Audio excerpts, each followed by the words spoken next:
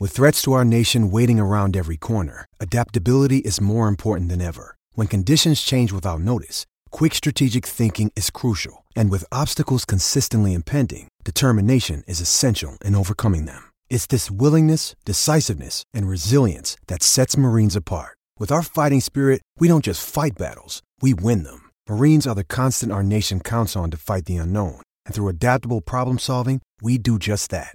Learn more at marines.com. Step into the world of power, loyalty, and luck. I'm gonna make him an offer he can't refuse. With family, cannolis, and spins mean everything. Now, you wanna get mixed up in the family business. Introducing The Godfather at ChumbaCasino.com. Test your luck in the shadowy world of The Godfather slot. Someday, I will call upon you to do a service for me. Play The Godfather, now at ChumbaCasino.com. Welcome to the family. VGW Group. No purchase necessary. Void where prohibited by law. See terms and conditions. 18+.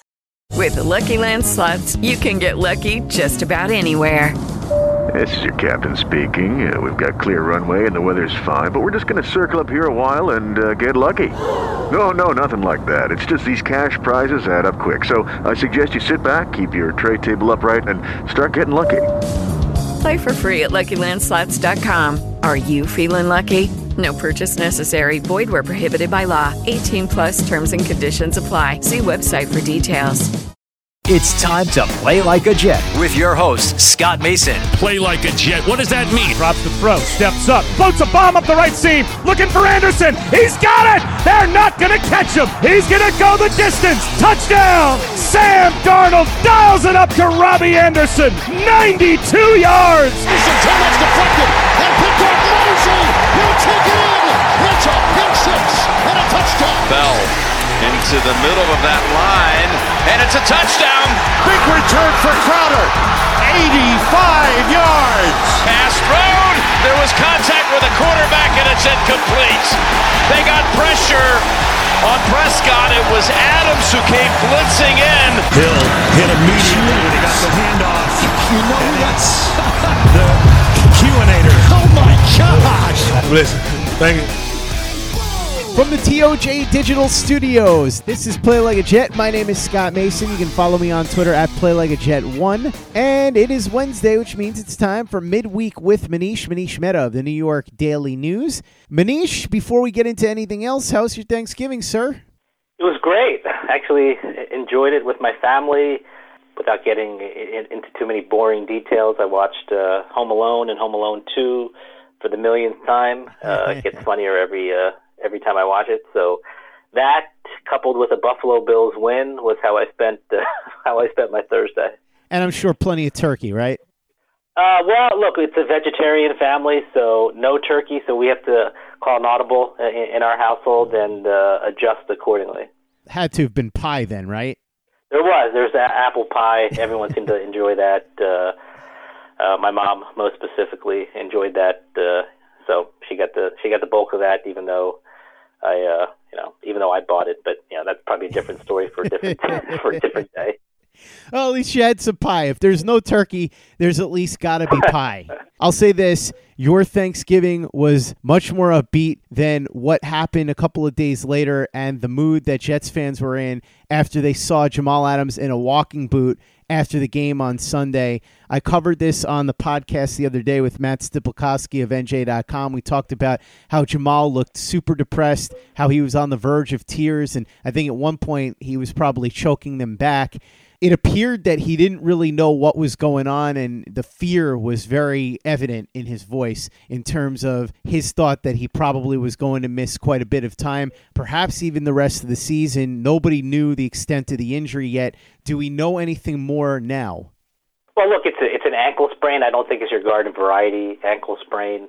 I think conventional wisdom suggests that it's a high ankle sprain of some sort. The Jets have had players who had that this year, actually. Quinn Williams early in the year, Kelvin Beachum a little bit later, and guys recover from that, at different rates. It also obviously depends on what position you're playing. A little bit different if you're playing in the trenches versus, being a linebacker who's kind of moving all around the field like Jamal Adams. And as you just said, could it be a season ender? Yeah, that sounds really dramatic, but there's only 4 games left. And if you look specifically at the next two games, they've got two games in, I think, 12, 13 days, a compressed amount of time, because after this Miami game, they've got the Ravens on a short week on a Thursday night. I wouldn't anticipate that he would play against the Dolphins. Probably a stretch. Maybe I'm jumping the gun here, but probably a stretch to think that he could play against the Ravens. I just don't see how it makes much sense. They're a 4-8 team, Scott. They're not making the postseason.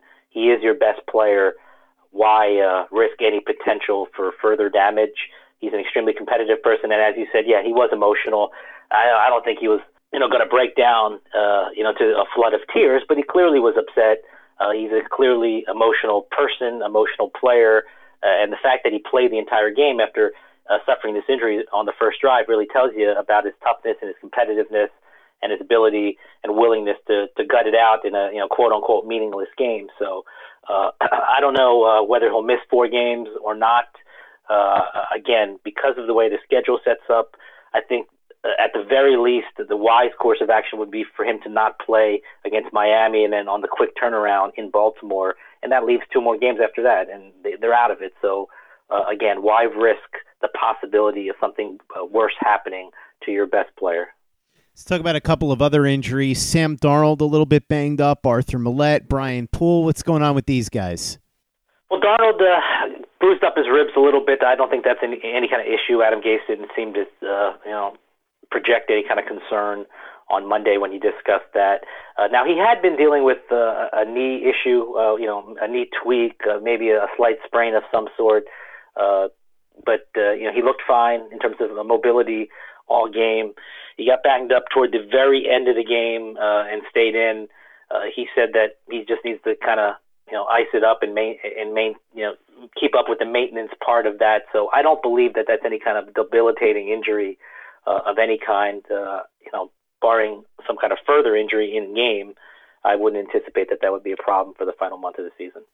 Manish, let's talk about Le'Veon Bell a little bit here. You have a piece up at the Daily News right now, and this is a frustrating thing for Jets fans because, A, we all know how good Le'Veon Bell is, and B, particularly in this game, Adam Gase's strategy was very, very strange. We knew going in that the Bengals' biggest weakness was their inability to stop the run. They're 32nd in the league. We also knew that they were especially weak at stopping the run on the outside, because on the inside, at least they had Geno Atkins, who is one of the best interior defensive linemen in the league. Adam Gase only ran the ball 15 times, and he almost never ran it to the outside. So strategically, this was a big head scratcher for Gase. And once again, Le'Veon Bell was not used much. And it seems like, as you wrote in your article at the Daily News, he's almost wasting away this season. For the first time in the post-game presser, even though he was saying all the right things again, you could hear the frustration in his voice. He wasn't able to really hide it this time. What's going on here? Are we looking at a divorce coming at the end of this season? Are the Jets going to trade Le'Veon Bell for whatever they can get to whoever will trade for him at the end of the year? Yeah, look, there's a lot to unpack there, Scott. I just want to backtrack real quick because I did not mention a couple injuries on the back end that the Jets are also dealing with in addition to Jamal Adams. Brian Poole's actually in the concussion protocol. He went through the concussion protocol during the game and then returned and then had some symptoms on Monday. So they put him back in the protocol. So that's something that bears watching because, as you know, he's probably been, their best corner all season. Bless Austin's probably playing the best right now, but clearly Poole has been a valuable asset for Greg Williams. So keep an eye on that. And Arthur Millette, who had been playing okay over the past couple of weeks, is dealing with a calf strain. He won't play against Miami. He's kind of a week-to-week type of deal as well. So he could potentially miss the Raven game as well. Maurice Kennedy, who they kind of dusted off this past week, will likely replace him. So it's a banged-up secondary. It had been prior to Sunday. They could be missing a couple more guys. I think the guy, obviously, that they would miss the most would be Brian Poole. But those concussion protocols are tricky to predict. We'll see at the end of the week whether he gets cleared or not, but just something to keep an eye on. Regarding Le'Veon Bell, it's a head-scratcher in so many ways. And I know that Jet fans and reporters and people interested in the team have discussed, his lack of production, his lack of usage. I mean, he's not being completely marginalized, even though he was relatively marginalized against the Bengals. But this season, he's getting a fair amount of touches. Now, it's still a 20% reduction in touches from what he is used to in Pittsburgh. He was averaging 25 touches a game. For Gase, on paper, it doesn't look horrible. He's averaging 20 touches per game. But if you take a closer look at how he's being deployed, how he's actually being used when Sam Darnold is the quarterback, he's only touching the ball 18 times in the 9 games that he has played with Sam Darnold this year. And just kind of in-game, how he's not being maximized. I thought, I mean, of all the things you just said, one of the things that really jumped off the page to me was the Bengals have struggled on the edge. They struggled against the run. They're the worst team in the league against the run, averaging, giving up, 166 yards a game. And, yeah, if you take a snapshot in a smaller window, they've been better. But, 11-game sample size to that point is fairly representative of who they were in terms of a run defense, the worst in the NFL, specifically on the edges. They're not particularly good on the edges, not good at all overall, but if you're talking about, the weakest part of that weak run defense, it is along the edges, and the Jets didn't really run the ball, outside the tackles. They ran it, in the interior, but they did have success, and I think what's maddening to me, at least, is looking at this first half. It was a one-possession game until about a minute or so when the Bengals made it to 17-6 or 17-3, or whatever it was, to make it a 2-possession game. But it was a one-possession game by and large for the entire first half. The Jets running backs had 9 carries for 43 yards. That's 4.8 yards a carry. So nearly 5 yards a carry every time you touch the ball. That tells you that your suspicions are confirmed. The Bengals' run defense is terrible, and you should keep running the ball. So why did Adam Gase dial up 28 pass plays in the first half in a tight game? Sam Darnold had 25 pass attempts, but the play calls were 28-9 pass to run when you factor in, sacks and Darnold scrambling out of pressure when he drops back. That's a 3-to-1 pass to run ratio. That doesn't make any sense to me. That to me screams of a head coach who's trying to outthink himself, perhaps, maybe be too creative, show people he's the smartest guy in the stadium. I don't exactly know the rationale, but what I do know is that a peewee coach could look at the Bengals defense and say, hey, we have to attack them in their weakest area, which is running the ball, and then even more specifically running it on the edges, and doing it until they prove that they can't stop us. And they did not prove to anybody that they could stop the Jets when they ran the ball in the first half, nearly 5 yards a carry, but not running the ball nearly enough. That is the problem. And after the game, I asked Gase why the lopsided pass-run ratio, why lean so much through the air in the first half in a tight game. And he said, well, that's just the way the game was going. Well, obviously that's the way the game was going. He was dictating the way the game was going by calling so many passes. So that to me is a non-answer. And when I asked in a follow-up for him to expound on that, he said, well, that's just what I called. That to me is a coach who is defiant and arrogant and just does not want to engage in any kind of meaningful discussion on his game planning, which failed. Now, if they had won and he was arrogant and defiant, okay, you have every right to respond in any manner that you want if you show everyone else that you were right in using this strategy. However, not only was he wrong, but he completely whiffed on the strategy. They did not get into the red zone. They did not score a touchdown against the worst defense in the NFL. He had an entire week to prepare to, figure out the best way to attack this horrible defense. And he could not get in the red zone. He could not score a touchdown. That is so embarrassing. I thought that they hit rock bottom when they lost to the 0-7 Miami Dolphins, who fired him, months earlier.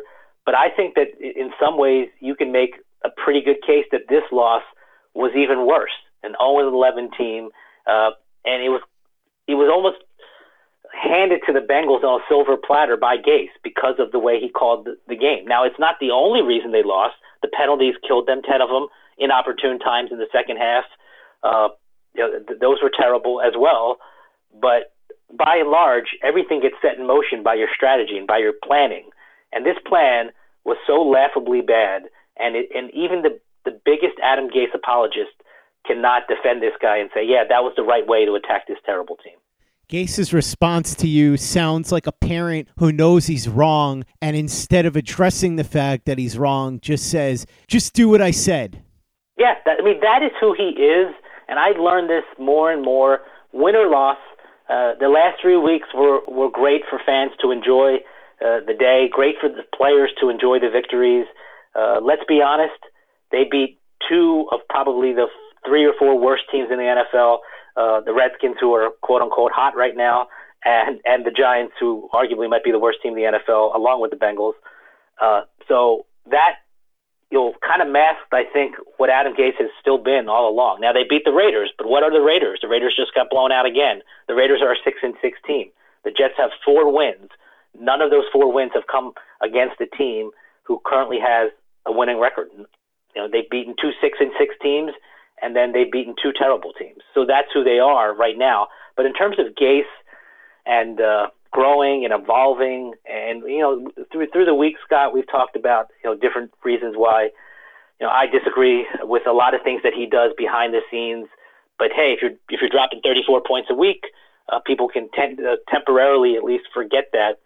But they played this game so poorly. They coached this game so poorly. It was almost as if they were playing the 49ers or the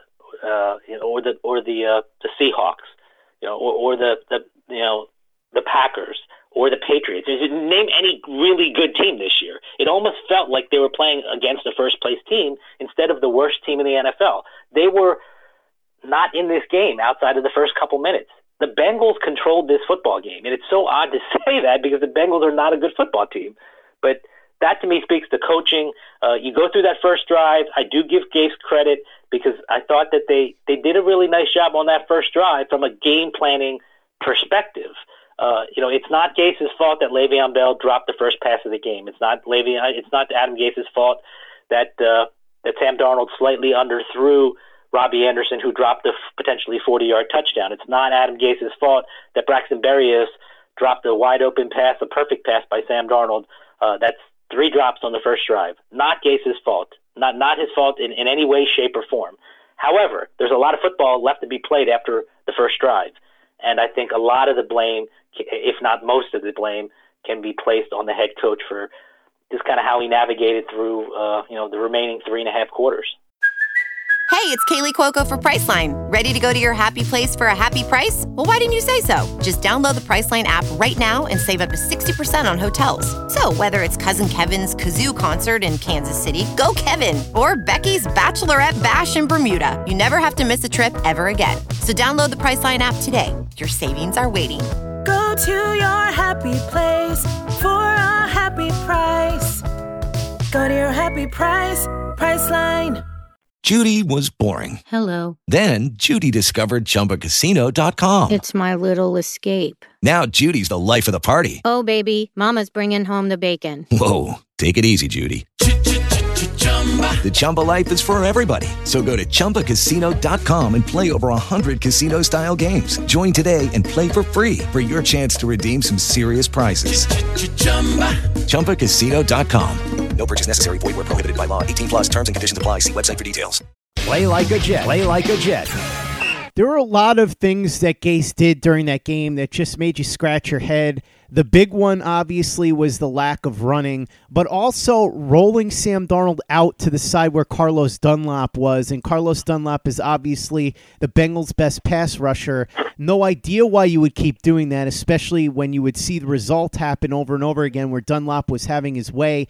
A lot of one-on-ones with Brandon Shell that was never going to go well, never made an adjustment there. Is this another case of Adam Gase wanting to prove that he's the smartest guy in the room? Because conventional wisdom said run the ball outside. He didn't. Conventional wisdom said roll your quarterback away from the opposing team's best pass rusher, and he didn't. There were no adjustments in the second half. And Manish, I talked about this on Sunday night, there were adjustments that came from the other side of the ball because the defense got beat up really bad in the first half, tightened up a little bit in the second half, and only gave up 3 points in the second half. So Greg Williams did his part. He made his adjustments. I'm not saying that the Jets offense is phenomenal and that they should be blowing the doors off of teams with 34 points every week, but 6 points when we can sit here and point to numerous coaching mistakes, I don't understand how you just don't take that one on the chin if you're Adam Gase. He did just about everything wrong, and it backfired in a spectacular way. He did everything wrong. You're right. It was awful. I'm glad you brought up the design rollouts because early in the season, Adam Gase, because he was game planning as if Peyton Manning were his quarterback instead of a mobile young Sam Darnold, did not roll Sam Darnold out very much. There weren't that many design rollouts. He was in the pocket, and I know for a fact that going into this season, really after taking the job, Adam Gase was determined to make Sam Darnold a better pocket passer. Makes a lot of sense, right? I mean, obviously that's what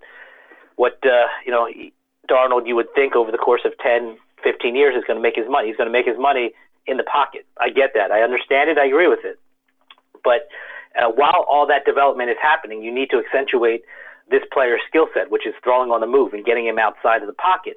So I remember a few weeks into the season asking Gase, why aren't there many design rollouts? Or why aren't we seeing a lot of what we saw Darnold do in his rookie year, the second half of his rookie year when he found success, which was move the pocket, let him throw in the run, let him do what he's doing well right now while you teach him. And Gase's response, I remember this so clearly. Gase's response was, well, it's difficult sometimes to do that against defenses who have great edge pass rushers. You don't want to be rolling him out into the face of a guy who's going to basically beat your tackle and then be right in Darnold's face, and then things get kind of cloudy or muddy. I think he used one of those two terms. And, it sounds great. It sounds like, okay, that's a decent explanation. And then ultimately, Adam Gase either realized or Sam Darnold said, hey, we need to roll me out of the pocket more. And you saw a lot more of that. And so there's a way to do it where you can still roll your quarterback out away from the most dangerous threat on the edge, as you said. And clearly he did not do that. So it's very difficult to decipher Adam Gase's logic and his thinking because it changes. And this is not only from my experience in hearing things over the past 10, 11 months. It goes back to the way he comports himself and handles himself in the past. And just talking with people who have worked with him, worked beside him, worked for him, he is always changing his mind about seemingly everything. And that makes it very difficult to pinpoint how he truly feels about a particular player or a particular issue because it's always in flux. And he's always a moving target because everything that he does and he says publicly and privately is designed to absolve himself of any blame if things go wrong. And, we started off this discussion talking about Le'Veon Bell. Le'Veon Bell is a perfect example of what I am talking about. Adam Gase did not want Le'Veon Bell. I don't care about the money. Let's forget the money part of the discussion because the money part of the discussion is a convenient addendum to what actually happened. He did not want Le'Veon Bell because he believes that his offense functions best if there are multiple threats, and multiple not meaning 2 or 3, but 4 or 5 different threats to a defense. So that if you're a defensive coordinator game planning for his offense, you can't say, hey, we take out this one player, we're in good shape, we're going to win this game. He wants 4 or 5 viable guys, and he has likened his offense to a basketball team in which you have 5 viable threats on the court at a given time to make it difficult to put stress on a defense. That is his philosophy. That has always been his philosophy. I believe that that's always going to be his philosophy, and that is why he didn't want Le'Veon Bell, because he knows that if you're going to get Le'Veon Bell, you're obviously not going to pay league minimum for him, so you're going to have to pay a pretty penny. And if you pay a pretty penny and you have this player who's so accomplished and so used to getting 25 touches a game, which he had averaged in the first 5 years of his career, then that would throw his offense out of whack. That's not an Adam Gase offense. An Adam Gase offense is having Demaryius Thomas, Eric Decker, Wes Welker, a running back by committee. It's having 5 or 6 very good to potentially great guys who could kill a defense on every given week. And look, I do understand that in philosophy. I think in practice that doesn't really work, because when you have a special player like Le'Veon Bell on your team, you need for your offense to run through him. He can't just be another cog in the wheel. He can't just be 1/5 of your offense. He has to be a focal point of your offense, not because you're paying him a lot of money, but because he's a special talent. Guys like Le'Veon Bell don't come out of the draft every year. There's a reason he's Le'Veon Bell. It's because of the ability that he has as a pass catcher, as a receiver, as a running back, as a pass protector. He is a special, difference-making talent. And Adam Gase had no desire to have him on his team because he did not want to alter his plan. And that's why I think, looking back on it, it's comical listening to what he said in the spring and the summer about how his plan is always in pencil. I think he actually said this back in league meetings back in the wintertime or early spring before free agency, in which he said when discussing all his players, well, my plan is in pencil. That's not true. His plan is not in pencil. It's never been in pencil. The plan is in ink. It's in blood. Players have to conform to what he wants and what he envisions within the parameters of his offense, not the other way around. And that, to me, is a flaw. It's actually ironic because, when I did my research after he got the job, look, his mentor is Mike Martz. What's Mike Martz most known for? For being the offensive play caller for the greatest show on turf in St. Louis with Warner and Torrey Holt and Isaac Bruce. What was that offense revolved around? It was revolved around some great players, but it ran through Marshall Faulk. Marshall Faulk was a dual threat, and everything went through him. Now, did everybody else eat? Did everybody else get their numbers? Are there 2 borderline Hall of Fame wide receivers in that offense? Yes, there are. But everything went through the running back, and everything doesn't go through the running back in this Jet offense. I thought that Gase would have taken a page out of Martz's book, but he didn't. And that, to me, is the most maddening thing, because Le'Veon Bell's 27 years old. You asked about a divorce. I've been saying now, and reporting for weeks, for months, even before the trade deadline and after the trade deadline, the Jets would be amenable to trading him if they could find a trade partner. The only way they can find a trade partner is if the Jets eat part of his salary. He's got $13.5 billion in cash next year. I think the base salary is $8 million, somewhere in the neighborhood. So they would have to absorb some of that money.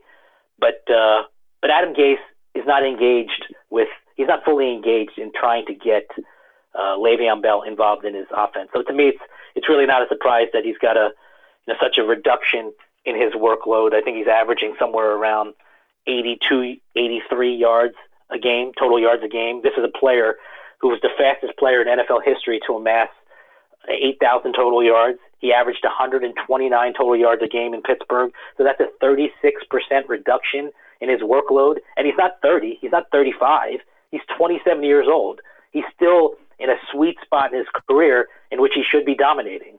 And I think for another coach in another system, for another team, he would be dominating. And the fact that he is wasting away these final prime years in his career is a shame. If you're a football fan, it's a shame to see, because he's such an incredible player and he has been marginalized for a number of reasons, but most of all because of his head coach. Hello, it is Ryan, and I was on a flight the other day playing one of my favorite social spin slot games on ChumbaCasino.com. I looked over at the person sitting next to me, and you know what they were doing? They were also playing Chumba Casino. Coincidence? I think not. Everybody's loving having fun with it. Chumba Casino is home to hundreds of casino-style games that you can play for free anytime, anywhere, even at 30,000 feet. So sign up now at ChumbaCasino.com to claim your free welcome bonus. That's ChumbaCasino.com and live the Chumba life. No purchase necessary. VGW. Void where prohibited by law. See terms and conditions. 18+. With Lucky Land Slots, you can get lucky just about anywhere. Dearly beloved, we are gathered here today to... Has anyone seen the bride and groom? Sorry, we're here. We were getting lucky in the limo and we lost track of time. No, Lucky Land Casino, with cash prizes that add up quicker than a guest registry. In that case, I pronounce you lucky. Play for free at LuckyLandSlots.com. Daily bonuses are waiting. No purchase necessary. Void where prohibited by law. 18+. Terms and conditions apply. See website for details. Play like a Jet. Play like a Jet. Manish, this feels like another case of Adam Gase being stubborn because the best coaches adjust to the talent that they have. And even if you didn't want Le'Veon Bell, if you're sitting here, as you said, with a guy that before getting here looked like he was on his way to Canton, and I still think he has a strong chance to get there, his career is far from over. Why wouldn't you do what you just said and change up the offense and make sure that he's fully involved, try and revolve it around him? I understand that the offensive line is bad and it's not tailored to his running style. He's somebody that's very patient along the lines of what Curtis Martin was. He waits for the holes to develop, and this offensive line can't hold open the holes, and we're going to talk about the offensive line in a second. However, there are still plenty of different ways to use him effectively. We saw it last week when Sam Darnold got him involved early on in the passing game. Do what the Rams did with Marshall Faulk, as you just mentioned, and use him a lot as that dual threat in the passing game. Even if they can stop him running because of the offensive line, they won't be able to stop him in these one-on-one matchups with the mismatches that he's going to get with linebackers a lot of the time. So use him that way. It just, to me, seems, again, like Adam Gase only has one way to do things, and if he can't do things his way, he's going to just let it burn, and that's what we're seeing. It's frustrating because he's not adjusting at halftime the way that the best coaches do. He's not adjusting his scheme to the talent that he has, and these are all mistakes that he made in Miami that you would hope he would have learned from by now, and he doesn't seem to have learned at all. No, he hasn't, and I think part of the reason is because he got another head coaching job so quickly. And a lot of people warned me and said, hey, you know what, I know you're high on this guy. Yeah, I know you think he's got good ideas and he's got smart ideas, but he will not change because he has no reason to change. If he had a year, 2, 3, 4 years of going back to being a play caller, only a play caller, and being an offensive coordinator, perhaps he would have used that time to learn and to grow and to evolve. Whereas I believed that he took his failings in Miami and would have learned, even though he didn't have to sit out. He would have been so grateful that he got this opportunity that no other team in the NFL gave him, that he would learn from his mistakes. But that didn't happen. I was wrong about that. He did not learn from his mistakes. He was not humbled by what happened in Miami. In fact, he was emboldened that what he was doing in Miami, even though it ultimately failed, wasn't his fault because another NFL team, one in his division, mind you, had enough faith and belief in him to hire him a week after he got fired. So clearly it was the Dolphins' fault. It was the organization's fault. It was the players' fault. It was the front office's fault. It was not Adam Gase's fault because another team hired him right away. So they believed everything he was doing was right. So why should he change? And that's, unfortunately for the Jets fans, what transpired. That has been his outlook. It's been his outlook all along. The idea of growing and changing, that sounds great in conversation. It looks great in print. I've written that multiple times, thinking that he would use some of those issues he had in Miami to his benefit and learn and adjust. He didn't do any of it. He's the exact same coach that he was in Miami. He was a losing coach in Miami. He's a losing coach with the Jets. He's if not for the NFC East, which is the worst division in football, God knows where this team would be record-wise. He's 1-7 in the AFC. That's not good. That's not average. That's horrible. He's 1-5 on the road. That's horrible. He's lost 41% of his games, Scott. Now think about this. He has lost 41% of his games, 61 games in 3 3/4 seasons. 41% by double digits. That to me is amazing, that every time he steps on a field on a Sunday, Monday, or Thursday night, there's a 41% chance that his team is going to lose by double digits. That is absolutely embarrassing in every possible way. And if you are anyone other than Adam Gase's close friends and family, you cannot defend that. There have been a number of different players, different quarterbacks. You can't excuse this incredibly, terrible production. Even if you look at pace of play, one of the things that Gase said on Monday was such a head scratcher to me when explaining getting Le'Veon Bell involved. He said, "Well, the more plays you get, the more plays you can run," which in theory is accurate. You get more plays in a game, you're going to have more opportunities to run and to pass, and that's common sense, right? And so he targeted the 65 to 75 play mark as a good zone to be in to get a healthy amount of touches for your players, including Le'Veon Bell. Well, the Jets have only reached the 65-play plateau in 3 of their 12 games. And so, I did a little research, and I already knew going into the season that the Miami Dolphins had the slowest pace of play in 2 of Adam Gase's 3 years. I think in the middle season, I believe, they were 22nd. But in 2 of the 3 years that he was the head coach in Miami, they had the slowest pace of play, the fewest plays per game. Well, the Jets are 31st in plays per game this year with Adam Gase. So nothing has changed in that area. And in those 3 games in which the Jets had 65-plus plays per game, Le'Veon Bell actually had fewer touches in those 3 games, 19 touches per game, versus his season average, which is 19.9 touches per game. So 19 versus 20. He actually had fewer touches in those 3 games that qualified in the description that Adam Gase gave on Monday. So I don't believe much of anything he says. Whenever he says something, I have to fact check it. I have to look and say, well, is this actually true? Or is this just true in his mind? Because I can't tell, if I'm being perfectly honest, I can't tell if he actually believes that what he's saying is true or if he's trying to pull a fast one on everybody by intentionally misleading them. That I don't know. I've had people tell me that he's not necessarily a prevaricator because when he says stuff, he actually believes it to be true, which leads me to the old Seinfeld clip when George Costanza says it's not a lie if you believe it's true. That kind of my mind always flashes back to that whenever I hear Gase say something. But he mentioned that 65-75 play zone, and it's just not true. I mean, Le'Veon Bell has had fewer touches in those games, so I'm not exactly sure. How to, being someone who covers the team, and if you're a fan, someone who follows the team, it's very difficult to navigate through anything he says. I think the best judge, frankly, is to look at the results.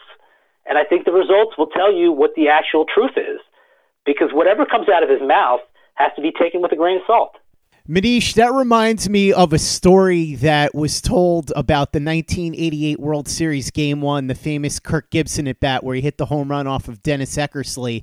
Gibson said that Mel Didier, who is a scout for the Dodgers, had told him and all the left-handed hitters on the team that his research indicated that if Eckersley had a left-handed hitter 3-2, he was going to go to a backdoor slider. So that's what Gibson was looking for, and he hit it over the fence, and it's obviously become one of the most legendary plays in sports history. Well, it was looked up, and apparently Dennis Eckersley had never gone to a 3-2 count that entire season with a left-handed hitter. So even though he got the right advice, it turned out to be completely fraudulent. So it reminded me of that story when you were just talking about what Adam Gase said with the 65 to 75 play zone. I can't get into the head of Adam Gase right now, but if I could, I would certainly love to know if he got a little bit overconfident and if the team got a little bit overconfident because, as they say, Manish, the team takes on the personality of the head coach. The Jets won 3 games in a row. They were playing the worst team in the league. Perhaps that's why they came out looking so flat, but that's another thing that has to be put at the feet of the head coach. The Jets just didn't look prepared to play.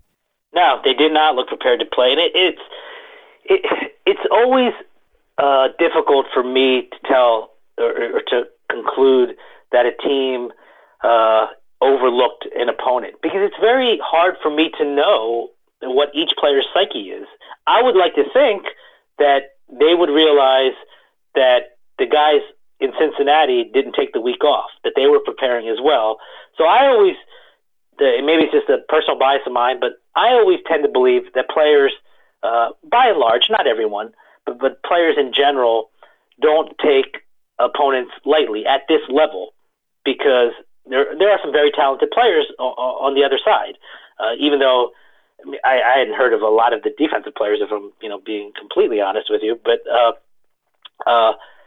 I hate thinking that players overlook opponents, especially players who are on a 4-7 team. It's not as if we're talking about one of the best teams in football overlooking the worst team in football. We're talking about a bad football team overlooking perhaps a worse football team, maybe not anymore in the eyes of a lot of people, but it's not as if the Jets had done enough, I thought, to overlook anyone. And maybe I'm wrong about that. Like I said, I can't get in the heads of 50-plus guys. I don't know. And in terms of coaching, I don't think that Adam Gase overlooked the Bengals. Gase, I made it a point to say that he was going to be grinding through Thanksgiving and preparing, and I don't think that was lip service. Gase does spend a lot of time trying. If that is any solace to Jet fans, he's not Steve Spurrier. He's not going golfing at 5 o'clock. He's not punching the clock, leaving at the yabba dabba do time at 5. That's not happening. He does put in the time and the effort. So I don't want to portray an image of him cutting corners in preparation. I don't think that's true. He's a very hard worker. I give him a lot of credit. I do respect his work ethic. That to me is not in question. It's what's he doing with his time, because there is a difference between working hard and working smart. And I've always been taught that my entire life. You can bang your head and prepare for a test for 5 hours, and then somebody else can know exactly how to prepare and spend 1 hour, and that 1 hour is more useful than 5 hours. And I don't know what's happening in that building in terms of preparation and how Gase is approaching it. I just know that he does have a good work ethic and he puts in the time and the effort. So I don't believe, and I'm not speaking on the rest of the coaching staff. I'm speaking specifically about Adam Gase, the head coach. I don't believe that Adam Gase ever cuts corners in terms of work ethic and time and preparation. He loves football. He lives and breathes football. I think part of his arrogance and stubbornness stems from the fact that he thinks that he knows a lot more about football than you or me will ever know. And the only reason he can say that is because he has devoted his professional life to football. So I don't think that's ever in question. So I don't have a real definitive answer in concluding that they did or did not take the Bengals lightly. What I do know is that the product on the field wasn't good enough. Did Le'Veon Bell not prepare when he dropped the first pass of the game? I don't agree with that. I think he just dropped the pass. I think that's poor execution. So I think that we're always looking for reasons why something so inconceivable, maybe not in the eyes of some Jet fans, but inconceivable to me at least, why something inconceivable like this, getting blown out by the Bengals could happen. I don't think it's because of a lack of preparation. I just think that they're not very good. I think they had a poor strategy, a poor plan, and obviously we haven't even touched on this, the penalties.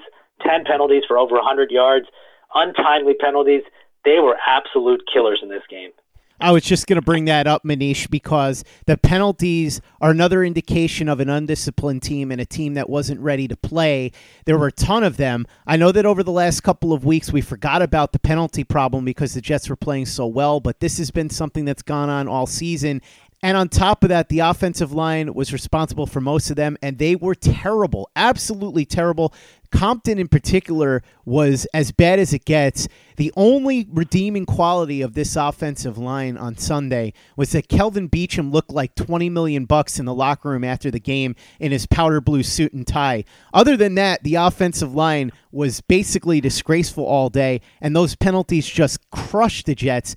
Even more going against the coach here, because as much as he doesn't want to admit that this is a reflection on him, and this goes back to his time in Miami where he would say a lot of the same things, the players know what they need to do, I can't get out there and play for them.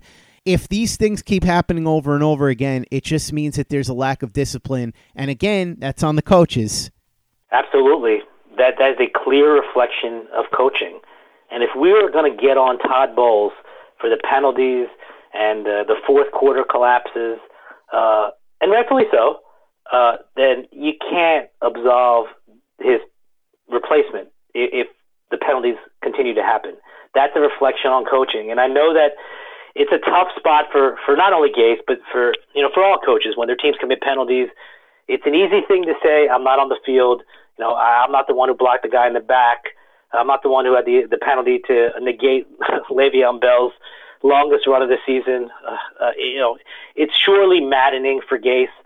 I empathize with him in that respect, but it is a reflection on him.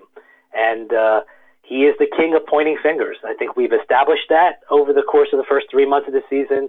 It's everybody else's fault except him. He's only calling the plays. It's not his fault. It'll never be his fault. As long as he's in football, he will continue to make excuses. I think that has become abundantly clear. It's unfortunate because I thought that would be another thing that he could evolve from, grow out of. That hasn't happened to this point.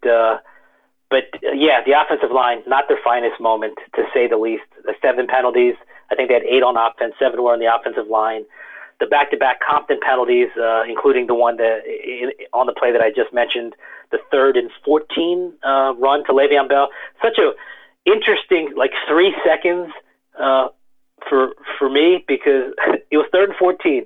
As soon as I saw Sam Darnold hand the ball off to Le'Veon Bell, I started shaking my head thinking, what is Adam Gase doing? Why are they running on 3rd and 14? And then Le'Veon Bell turned into Le'Veon Bell. And he had really a great run. He's had some really good moments, but this was probably his best run, one of his top 2 or 3 runs of the season. Goes for what would have been a season-high 23 yards, and then Compton gets called for the back-to-back penalties, and it wipes that out. And then when they get pinned down, inside the 2, you get the Brendan Shell penalty, and then you get the hold by Beachum to cause the safety. And then the only time the Jets would have gotten into the red zone on that nice play to Bilal Powell, Beachum gets called for penalty, which I thought was ticky-tack, because I don't think, if you look at the letter of the law, that was a penalty. But, look, they called it a penalty.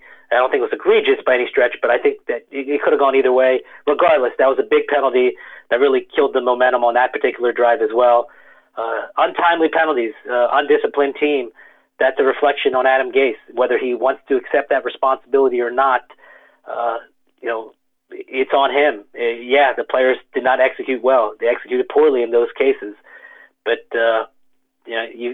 you're the head coach. It has to fall on you. You have to say, most importantly, perhaps, well, not most importantly, because most importantly would be not committing the penalties, but it is critical as the leader of a team. When things like that happen, you have to accept responsibility. Even if in your gut you don't think it's your fault, you have to accept responsibility. You can't just go along and say, yeah, they were killers, and we could have done this, we could have done this, we should have done that, if this. That's all Adam Gase's press conferences are after losses. Accept the responsibility. You are the head coach of the football team. You might not believe it. And we're talking about him, saying things that might not necessarily be true. Well, this is one of the things that's good to say, even though it might not necessarily be true. But watch an Andy Reid press conference. Watch a John Harbaugh press conference. Watch these successful coaches when they shoulder the blame, when they know in their heart that they were not to blame. But publicly, they take responsibility. They take accountability. I do not know what it will take for Adam Gase to accept responsibility for failings on his team. It's his team. He is not the quarterback's coach. He's not the offensive coordinator. He's the head football coach of New York Jets. When things go wrong, he needs to take public responsibility, even if he doesn't believe it was his fault. It's not that difficult of a concept to grasp. And I don't quite understand how now 61 games into his head coaching career, he has not understood that or been willing to accept that and take that path. Just put in some tapes. You're in the office 16 hours a day or whatever it is. Spend some time during your lunch break to watch press conferences of head coaches who get it, head coaches who understand. Watch Kyle Shanahan. Watch Sean McVay when things aren't going right. Just watch how they comport themselves and accept responsibility and don't run away from accountability. I just, I'm not a fan of the team. I cover the team. I'm not a player on the team. But this idea of him deflecting the blame is so old. It's jumped the shark. He needs to change his public behavior as the leader of this franchise. If Sam Darnold is who we think he is, and if Joe Douglas is who we think he is, which is going to include having to replace the entire offensive line over the course of the next season or two, then I think the Jets will be fine in the long run. But as we're seeing now, Adam Gase has the potential to make this a whole lot harder on this team than it has to be, even after they make these improvements. There's still 4 games left, though, Manish, so hopefully Adam Gase looks back at the disaster that occurred in Cincinnati, is embarrassed enough by it to think that he finally has to make some changes, and does so over the next couple of games. If he does, it'll start this Sunday, the rematch against his old team, the Miami Dolphins. But it's not in sunny Miami this time. It's here in New Jersey. So if you want to go see the Jets and the Dolphins and you don't have your tickets yet, you want to get good tickets at a good price, go ahead and download the Vivid Seats mobile app right now and use the promo code OVERTIME at checkout. You'll get yourself up to $100 off on your very first purchase. You can go to that Jets-Dolphins game, or you can go to something else. If you want, you can go to a wrestling match. You can go to a boxing match. You can go to a concert, a hockey game, a basketball game, anything you want. Whatever it is you want to go to, just download the Vivid Seats mobile app, use the promo code OVERTIME, and you will get yourself up to $100 off on your very first purchase. I would imagine that especially after losing to them the first time and knowing how everything went down with him and Dolphins owner Stephen Ross, he's going to want to get revenge. How do you see this game playing out on Sunday? Do you think that the Jets can bounce back from the beating they took in Cincinnati this past Sunday? Well, I said a few weeks ago when they lost the first time to Miami that I was going to stop picking the Jets to win games. I couldn't help myself, so I reverted back to picking the Jets to beat the Bengals and calling the Bengals a tomato can and saying that it was a layup. I was obviously not right. One could say I was wrong, in fact, in that prediction.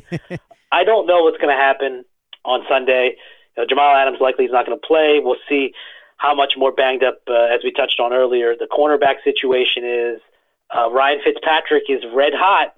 They rallied to beat the Eagles on Sunday.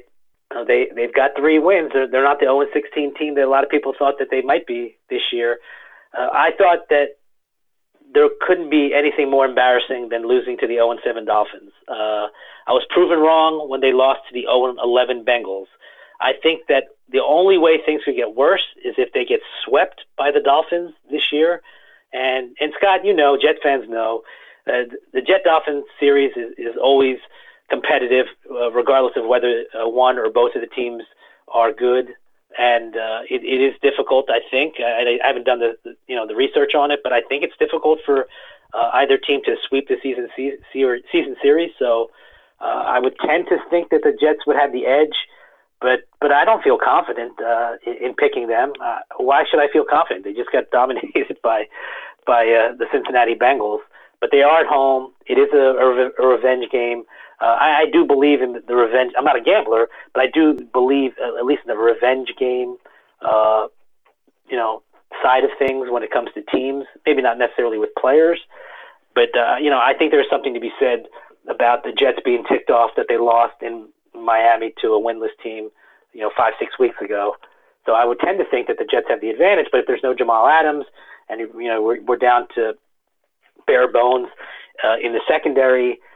With Ryan Fitzpatrick, as he has shown, not only in the Jet win, but in these last couple wins, when he catches fire, he's a tough man to stop. And will the Jets have an answer for Mike Gesicki?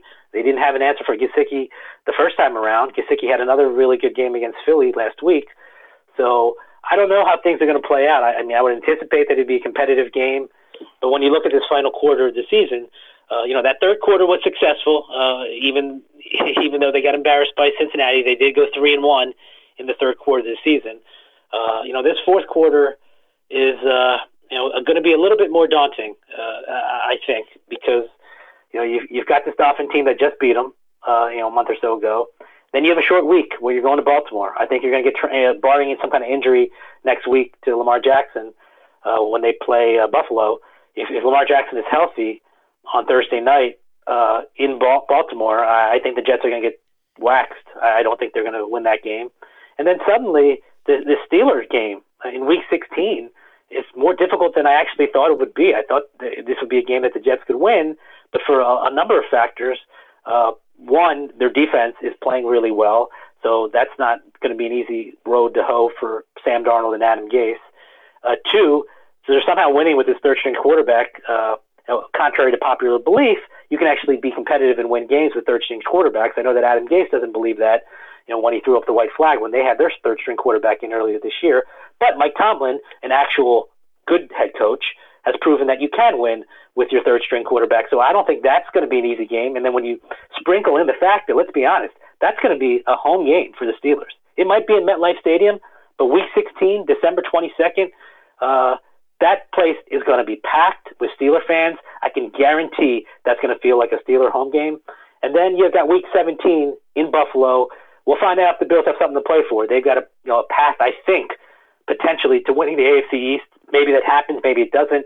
Maybe that game means something for Sean McDermott's team. If it doesn't, then maybe Adam Gase gets a break in which, where the Bills are kind of locked into their playoff slot as a wild card team and they don't play their starters all game. That would be the best case scenario for the Jets, because I think if the Bills have something to play for in that final game, I don't think the Jets will win that game either. So this final quarter of the season, Miami, Ravens on a short week, Steelers and Bills, it's going to be much more difficult than what they saw in these previous four games. Manish, I think we can all agree that we were a long way from those classic Dan Marino, Ken O'Brien shootouts. That's not what we're going to see at MetLife Stadium, and it's probably not what we're going to see between these two teams anytime soon. But hopefully both teams get their act together, because football is much more interesting when these divisions are competitive. We're seeing the Bills right now starting to surge. They're 9-3. If the Jets and Dolphins can get their act together, especially with the Patriots showing signs of breaking down, we could see a much more competitive AFC East over the next couple of years. But I will say this, if nothing else, Brian Flores is looking really good early on. There seems to be the exact opposite of what's going on here with the Jets, where everybody is buying in. So it'll be fascinating to see where this goes over the next couple of years. But for this Sunday, I think it's worth watching to see if Adam Gase adjusts to the problems that he had the first time around. Like you said, Mike Gesicki had a field day. Ryan Fitzpatrick carved up the Jets' defense. The Jets also weren't as dynamic on offense against the Dolphins as you would have liked, especially considering the fact that that defense is certainly nothing special. So we'll see if the Jets are able to do better this time around at home at MetLife Stadium when they take on the Dolphins in the rematch. Manish, as always, thanks so much for coming on. Really appreciate it. Before you go, why don't you let everybody know what you got cooking over the next couple of days over in the Daily News? Well, I want to see what the mindset is with the team coming off this loss. Playing a team that they should be ticked off at. I'll get a good vibe during the week. Typically this team hasn't been woe with me. I think they've had a good mindset in the locker room, taking the temperature of everybody in that locker room over the next few days will be my prime objective. And it's something that I'm sure a lot of people are going to be interested to read, so make sure that you follow Manish on Twitter and read everything he puts out over the next couple of days in the New York Daily News. And for the latest and greatest in New York Jets podcasts, you know where to go. It's Turn on the Jets Digital and TurnOnTheJets.com. Okay, round two. Name something that's not boring. A laundry? Ooh, a book club. Computer solitaire, huh? Ah, sorry, we were looking for Chumba Casino. That's right, ChumbaCasino.com has over 100 casino-style games. Join today and play for free for your chance to redeem some serious prizes. ChumbaCasino.com. No purchase necessary. Void where prohibited by law. 18+ terms and conditions apply. See website for details. Lucky Land Casino, asking people, what's the weirdest place you've gotten lucky? Lucky? In line at the deli, I guess? Aha, in my dentist's office.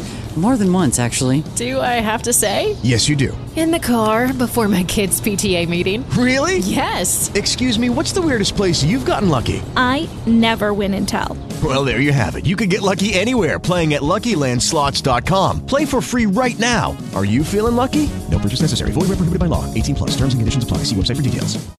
Lucky Land Casino, asking people, what's the weirdest place you've gotten lucky? Lucky? In line at the deli, I guess? Aha, in my dentist's office.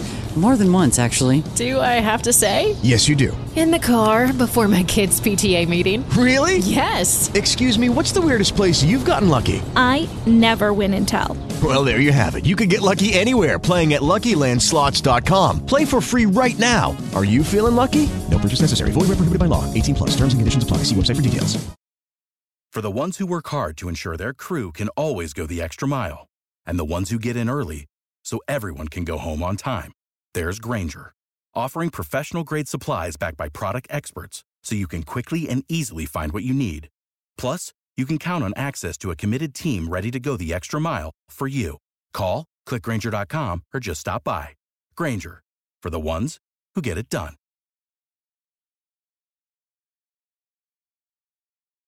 Hello, it is Ryan, and I was on a flight the other day playing one of my favorite social spin slot games on ChumbaCasino.com. I looked over at the person sitting next to me, and you know what they were doing? They were also playing Chumba Casino. Coincidence? I think not. Everybody's loving having fun with it. Chumba Casino is home to hundreds of casino-style games that you can play for free anytime, anywhere, even at 30,000 feet. So sign up now at ChumbaCasino.com to claim your free welcome bonus. That's ChumbaCasino.com and live the Chumba life. No purchase necessary. VGW. Void where prohibited by law. See terms and conditions. 18+.